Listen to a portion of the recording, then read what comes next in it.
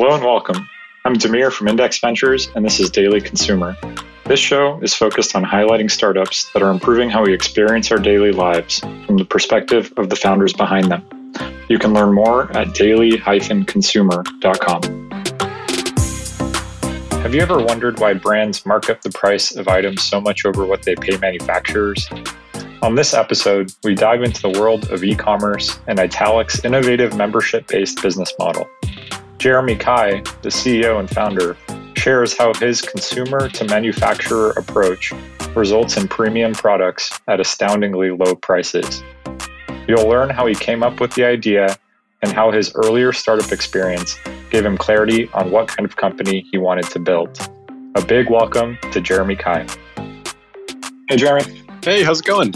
Well, appreciate you joining Daily Consumer. This is where I spend a bunch of my time talking to founders like yourself, hearing their inspiration to start different companies, hearing a little bit about their personal journeys. So I'd love to kick this conversation off, Jeremy, by learning a little bit more about your background and specifically hearing how you got into startups. Sure. So I have your classic tech background to a T, almost to a stereotype. So I grew up in Chicago. My parents were immigrants, and my mom was actually an entrepreneur of her own.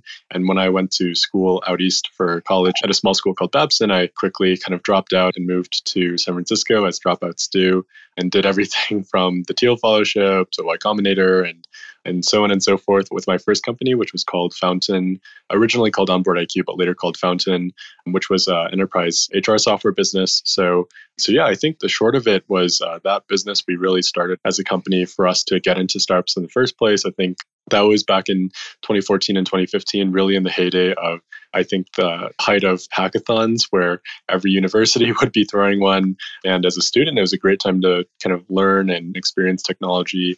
As a younger person who wasn't technical, it was a great kind of entry point for me. So met a couple people through that and learned about all these startups. And yeah, I think followed in my mom's footsteps and wanted to start a company of my own. So together with my co-founder at the time, Keith, we started Fountain.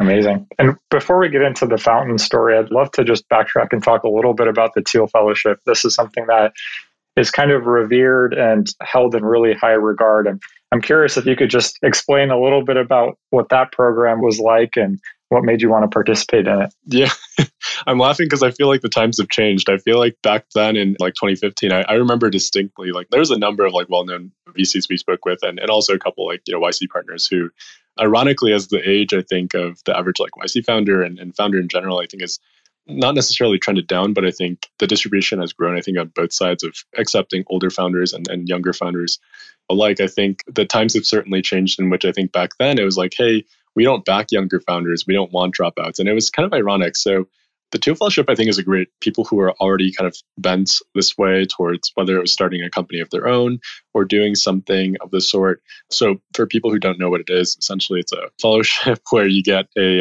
$100,000 to essentially drop out of college and stay out for 2 years. And while it seemed like a lot of money, I think at the time it certainly did.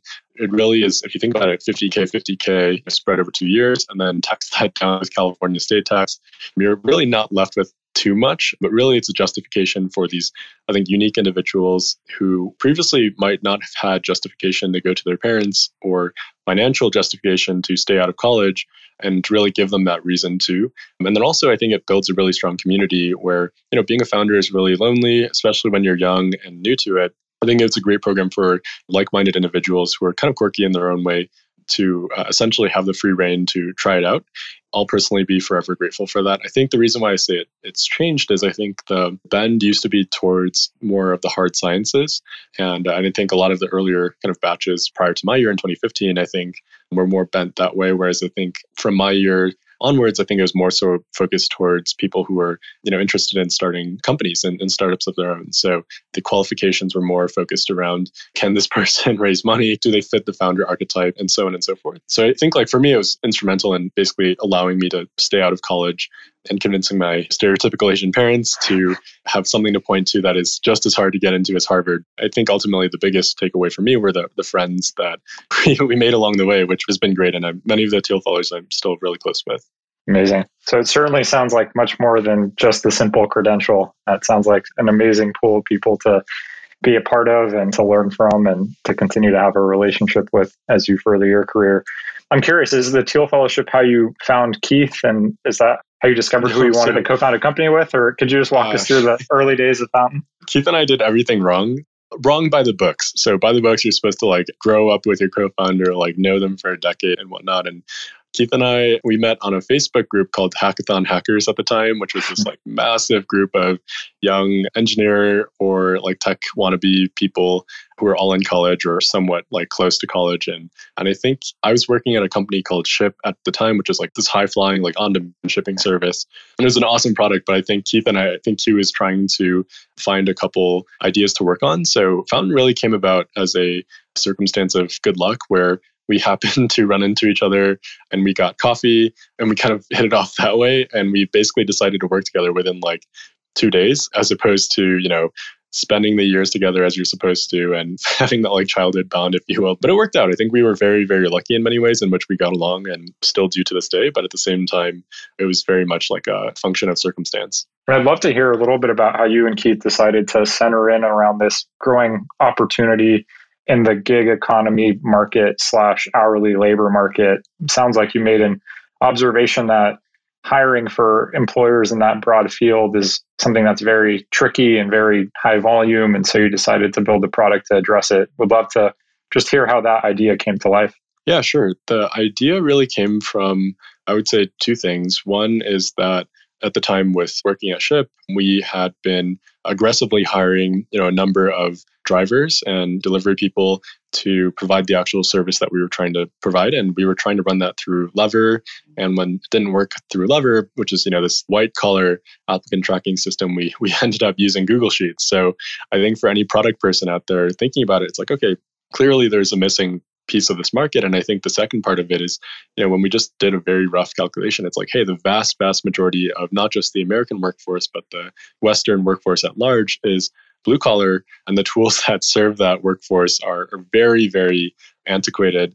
And frankly speaking, like for probably good reason, not many engineers will ever experience that, or not many product people or founders will pay attention to that spectrum, even though it's like a huge, huge market. I think we found it as like, oh, this is a great opportunity. On demand at the time, like you mentioned, was really, I think, growing quite quickly. It was the early days of everyone trying to build another Uber for X, many of which we've since seen shutter down. But at the time, it felt like a gold rush, and we wanted to build essentially the pickaxes for it. I think, if anything, it was like, to be honest, neither Keith or I were extremely passionate about the mission or kind of what we were building, but it was more so like, hey, like here's a perfect opportunity to start a company and see where it goes. And to be honest, like that's the worst reason to start a company. I've learned along the way, like you really, really should be working on something you're genuinely, or at least somewhat excited about. But I think for us, like we found a problem. It seemed like not many people were going after it. We had one competitor, 2 Stanford MBAs, who I think were a couple months ahead of us at the time. And for us, I think it was just all about hustle. Can we reach out to more people who can network harder into the startup world? Because all of our clients were startups at the time. And eventually it became a game of just like who can cross the chasm faster. So they eventually got acquired by Intuit. And I think like many hats off to them for building a great business. But I think for us, it just taught us a lot of lessons about what it takes to build a startup, which not many people will talk about. It really is just like sweat, blood, and tears. I think you can't have a very good like work-life balance. I think the startup will eventually consume like 99+% of your time. But yeah, it was a great, I think, entry point for us. Amazing. I'd love to hear a little bit around what that experience taught you about, the interest that you yourself want to pursue with the rest of your career. Maybe paint it a little bit differently. In this kind of world that we're in at the moment, it feels like investors are in such a frenzy to find and invest in software companies. Yet you decided to have your next company be a D2C e-commerce brand. I'm curious what the source of inspiration for that move was. I think back in 2015 to maybe 2017, the complete opposite was happening, where people said like, hey, B2B is where you go to be safe and consumers where all the big exits are. And obviously like that narrative is completely gone by now, where consumers go to, I think, really follow a passion. And I think B2B is where you go to, swing for the fences. The multiples these days are many, many, many times, what they were. I remember we raised our seed round when we were doing like basically $1 million in ARR. And I remember like, wow, that was like on the conservative side of what we could try to aim for revenue when raising. And now it's like, hey, pre-launch, you go for a seed. Even for pre-launch, you go for an A. So I think the times really do change. And I do think the market is cyclical, in which investors will prefer B2B until it's saturated. And then I'm sure inevitably it'll kind of waver over back to consumer and so on and so forth. So I think for Italic and Fountain, I think for startups, the first couple of years, no matter what you're doing, is exciting, right? So you're fundraising, you're hiring the team, you're going to market, there's a lot of work to do.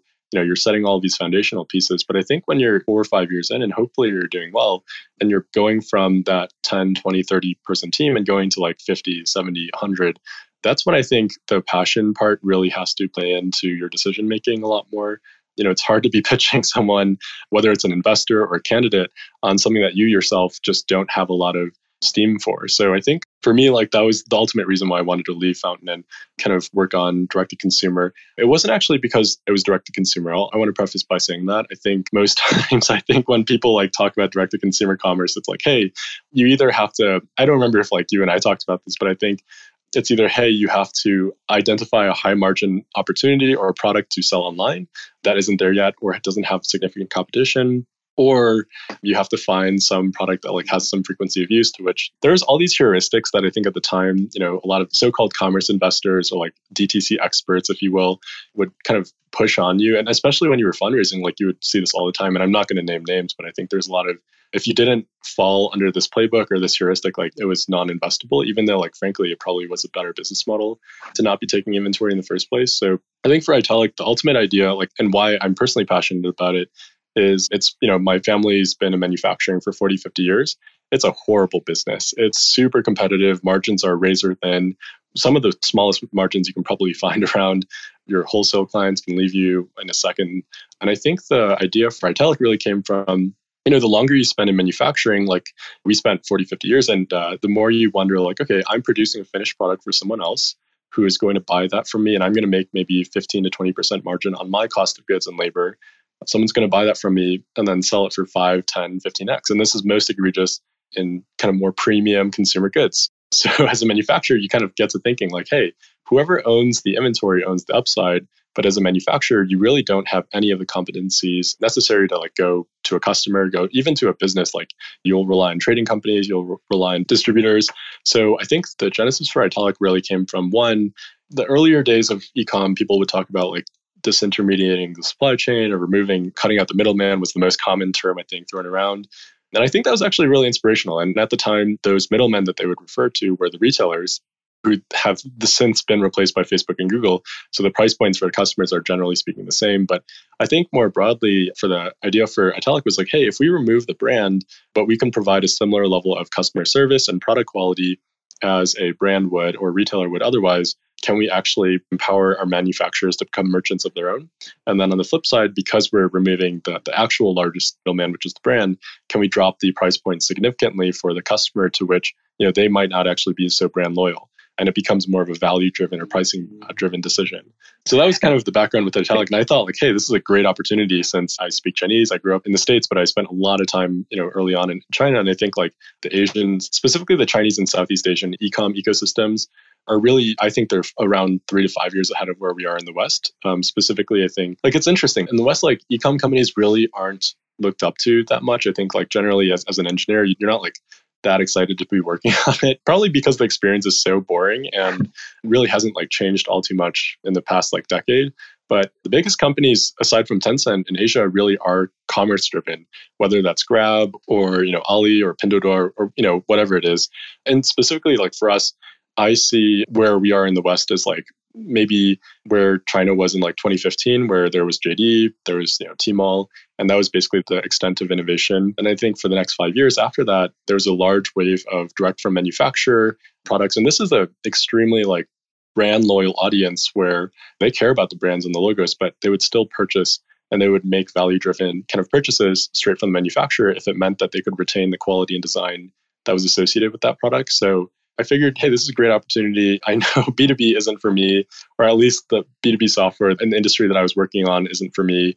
And here's a chance to kind of take a leap of faith and try to do something similar to a trend that I saw happening in Asia that I think we could westernize quite aggressively. And it turns out that was very, very naive. It was much harder than I think just saying that. It's just kind of funny looking back. But that was kind of the idea with Italic. I could only imagine you walking into a factory where millions of units of a SKU are being produced, talking to the factory owner and telling them how you're going to revolutionize how they go about their business and how you can make them more money. I'm sure there were some skeptical glances cast your way in the early days that we can get into. But before we hop into some more of the Italic details, I just wanted to comment on a few things. One, on the multiple side, that's something that I can commiserate with. I do think we're in a period of tremendous multiple inflation right now for software companies. And I similarly share your perspective that that'll probably correct over time. On e-commerce, the reason why I spend so much time in it as an investor is because it's so relevant to all human beings, right? I mean, we're biological creatures. We have a recurring need for clothing, shelter, sustenance, and many other things that aren't purely just software. So I think the aggregate dollars to go after in commerce are just so large that it continues to warrant being my priority and trying to keep a close eye on who's actually innovating. And then, I guess a good segue into what you're doing, I think the thing that captivates me so much about Italic's model is, in some ways, from an external perspective, if you take a quick glance, you think, oh, this is just another brand. But when you learn about what's happening on the back end, you probably can actually characterize it more as a marketplace. You're aggregating all of these different suppliers across all these different product categories. You're informing them what types of products that they should be manufacturing. And then you're facilitating them basically reaching a Western customer without having to lift a finger in exchange for carrying the inventory risk themselves. Is that a fair interpretation of the Italic business model? The way I would frame it is we essentially want to be providing what I call private label as a service. So all of the infrastructure necessary, all of the platform kind of technology and tools. Specifically, it's the technology, the payment orchestration, the operational network, and the access to, most importantly, the access to a global market that is essentially necessary to turn a manufacturer in a turnkey way without them needing to invest significant time or capital into a merchant of their own. And that's what happens kind of underneath the hood. And to be honest with you, I think we've only scratched the surface on the consumer side for the past couple of years. We started in 2018. So the past 2.5 years now, we've really only focused on the supply side. The first year we visited 150 factories in Europe and in Asia, and only 2 said yes. And over time, we've gotten much, much better at this. But I think it's a very, very hard pitch to convince these manufacturers to take any level of risk outside of their risk tolerance, which isn't high to begin with. But I think on the flip side, if you can demonstrate hey, you really don't have to do much. We've done all the hard kind of heavy lifting. And all you have to do is basically take inventory risk of your own and become a merchant on our platform. And you can access 2 to 3 times higher margin and thereby get higher yield on your existing production capacity. That's really the whole point of the merchant pitch. I would describe it as a marketplace underneath the hood as well. We haven't made it super clear to the customers yet. We have a long ways to go, I think, in terms of really ironing out that customer value prop and building out that customer side of the business. And I think to your point, there's a lot more that I think happens underneath the hood that's interesting than meets the eye initially, but that's something we're working on. So I think that's just an optical change that we'll have to get over the next, hopefully the year or two. Makes sense. I think you're in the early days of kicking off a pretty exciting flywheel, which is you can get into, actually, maybe my next question is, how would you define the value proposition of Italic to the customer and how do you get them to trust you? But as you scale up demand, that inherently gives you more leverage with manufacturers, which will probably allow you to occupy more and more, quote unquote, share of wallet or share of production from a manufacturer and innovate more on products and get more demand. So I think the flywheel is exciting to envision. I'm just curious how you get the demand side going for Italic. The customer value proposition is very straightforward. We are essentially pitching it as a digital version of Costco, where we offer an annual membership, and in return, customers can shop all sorts of products ranging from cookware to bedding to apparel to accessories and so on and so forth. And our spin on it is that we went and found the same manufacturers as high-end brands, but we sell those same products essentially at prices where we don't make money. So, it tends to be 50, 60, sometimes even 70 or 80% less than what those current comparable direct-to-consumer brands charge, and even more so kind of compared to the legacy incumbents in each category. So longer term, what we really focus on as a business is the concept of a flywheel. And I know a lot of people toss around this term and like network effects and economies of scale and so on and so forth. But I think because we literally deal with physical product, logistics, infrastructure, and supply chain, that's where economies, the term originated, right? It is very, very clear to us that if we are able to acquire more members, then we're able to have leverage to convince more manufacturers to join our platform as merchants. The more merchants we have, the more products we can develop and sell to customers.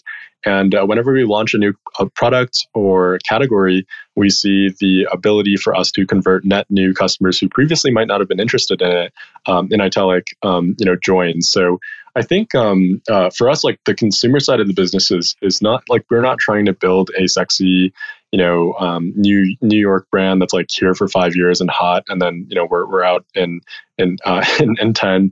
It's we're really trying to build something that's of substance. Like the end goal for us is to build the next generation everything store, following in the footsteps of what Sears did 100 years ago, Walmart, Costco, Amazon, so on and so forth. And I think this time our switch that we're trying to flip is educating the customer to think about buying straight from the source as opposed to buying through a brand, and still getting the same level of quality and design that they would expect, but for a much lower price point. And I think the main question we get is like, how do you do that? Is this too good to be true? And we get a lot of skepticism, but I think the more we invest into the infrastructure that allows us to spin that flywheel faster, whether that's getting products out sooner or acquiring members more efficiently, we've seen that basically that's our job. It's just like we want to build the infrastructure to move all three of those a little bit faster, a little bit better every day.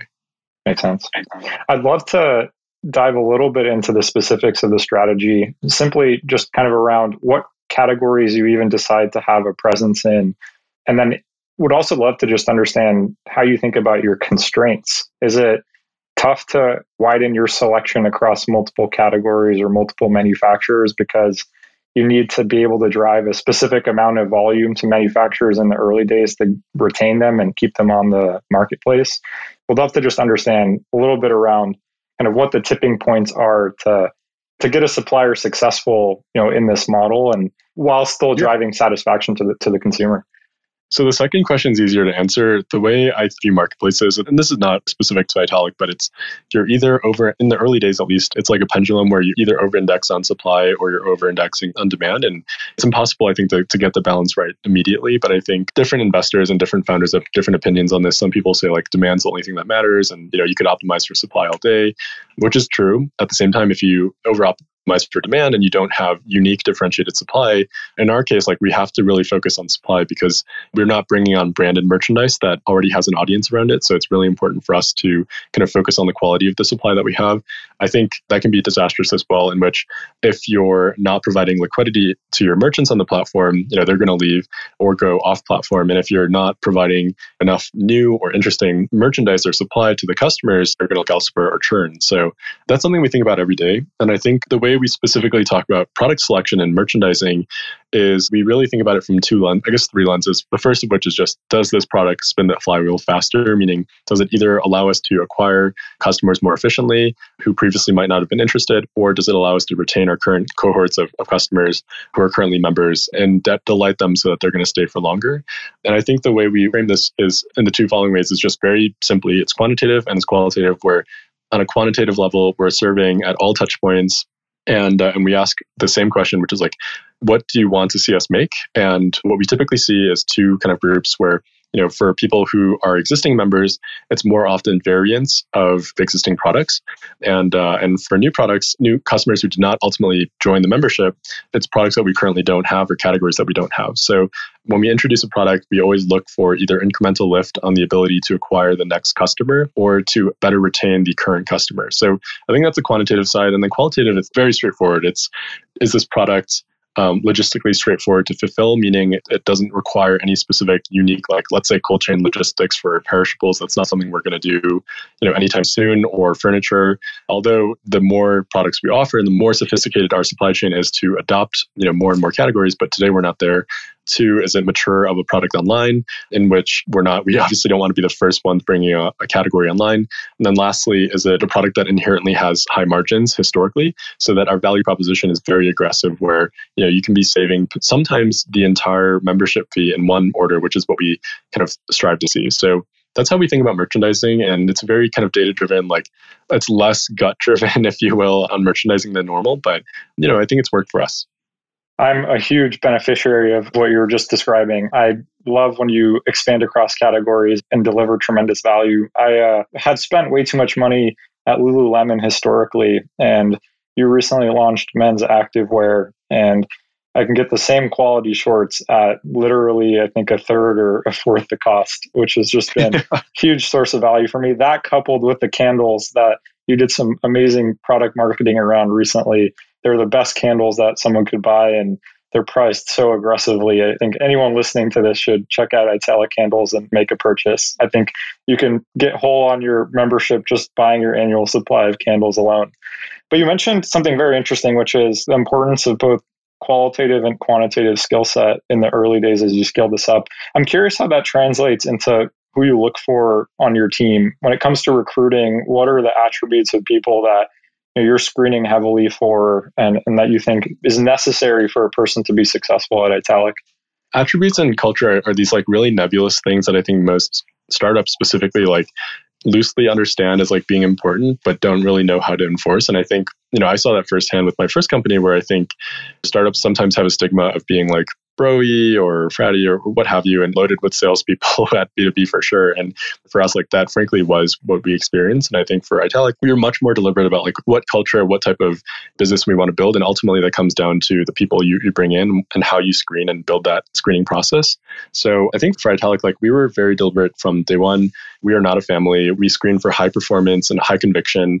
I think there's also another like heuristic in startup land where it's like the best candidates are sold and they're like not actively looking. And I also think that's not true. It's you want people who are genuinely excited about what you're doing and get it, less so people who you have to like pitch hard on getting it. So I think in the early days, at least, like those really were important for us. Like we're looking for people who are genuinely kind-hearted. Like we have a saying internally, which is like, you could have the best perks in the world, the best, office, the company could be exploding in growth. But like if you have coworkers you don't enjoy, working with, ultimately you're not going to enjoy work. So I think we really screened for this type of person. It generally lended to finding people who were fairly mature, like professional, and a little bit older as well. So, our average age is probably around 30. The team is mostly women, and we've been global from day one as well. So we have a team in China and the Philippines, and also distributed across the US. And I think in order to have this distributed culture that works at an earlier time in company history, I think you really have to be disciplined about who you're bringing on. So ultimately, I think like that's how we would kind of describe it. I would also say like from a pure mission, vision, values type of framework, like again, these are things that I think like startups will put off for a long time. Like, oh, I can figure it out when I get to the B or the C or whatever it is. I feel like the sooner you actually like indoctrinate it, I think it's not just like words, but you actually have to, screen specifically off of them. So ours are, you have to hit at least 3 of these like from me to get an offer. So you have to dare to be bold. You have to put the team before we have teammate self, dare to be bold, play the long game. I could go through the values, but like if you don't hit those values, like I think it's very non-objective, but I think ultimately the company culture is a reflection of you as a founder. So long story short, I think like the type of people we look for are generally like more so experienced people who we don't have to train or learn on the job and less generalist. And I think for us, that's worked well, but for many companies, I'm sure that would not do well. So from a cultural perspective, it's something that I largely agree with, which is it can maybe be generalized to this notion of hiring missionaries, not mercenaries, especially when you're a startup and you're resource constrained and you have to get people to value the equity. I think what you really end up looking for then is someone who, really is passionate about the problem that is being addressed and hopefully solved, and also someone who just intrinsically kind of fits with the rest of the people on the team and is willing to collaborate and really dive in to help kind of further this mission. And similarly, even in venture, I'd say we look for similar types of people. We have our company values very kind of thoroughly laid out ourselves, and our rubric when we screen for investors is very similar.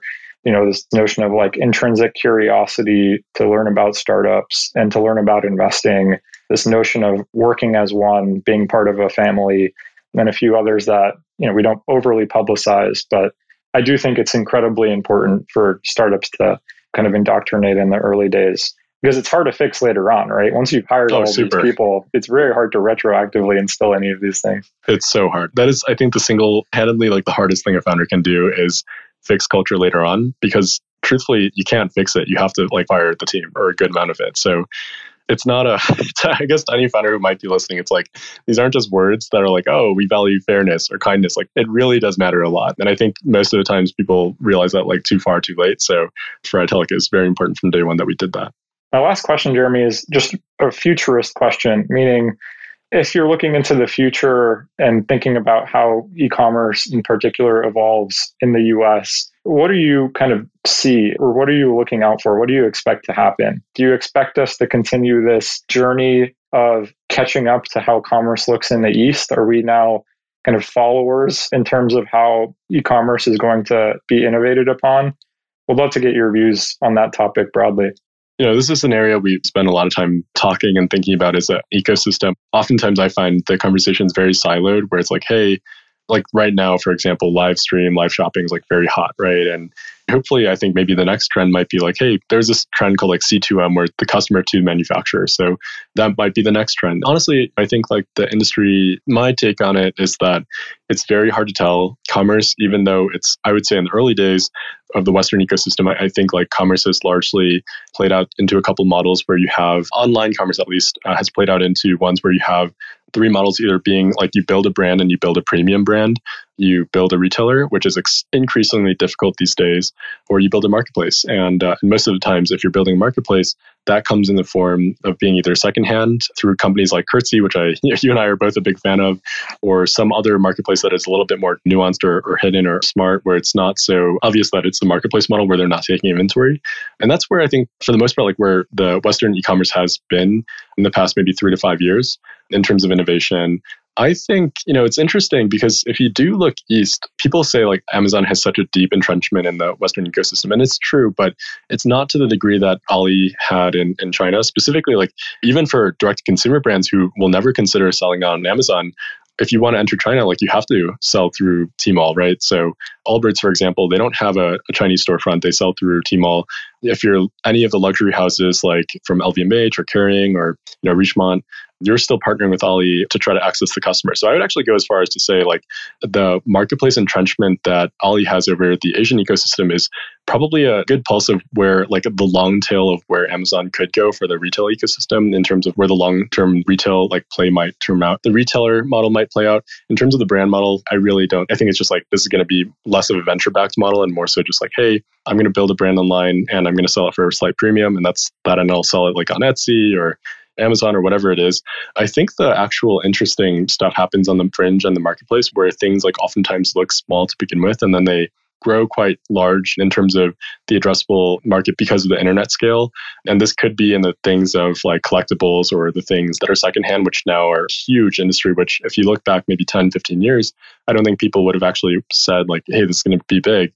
So I don't know. It's like, this is a really long way to say, I just don't know. Yeah. I think my opinion is, I think like a lot of new models are going to come out soon, but if you want to compete directly against the incumbents, I think you have to have a very, very infrastructurally heavy model such as Italic. So super helpful perspective, Jeremy. Really interesting to hear. I guess one of the main thoughts on my mind, and it might tie into what you were saying about live shopping, is in the West, it seems like social and entertainment is almost still fully decoupled from commerce. And I think when I look at startups in the East, that's not the case, right? With Taobao, live and social kind of experiences are natively coupled with commerce experiences.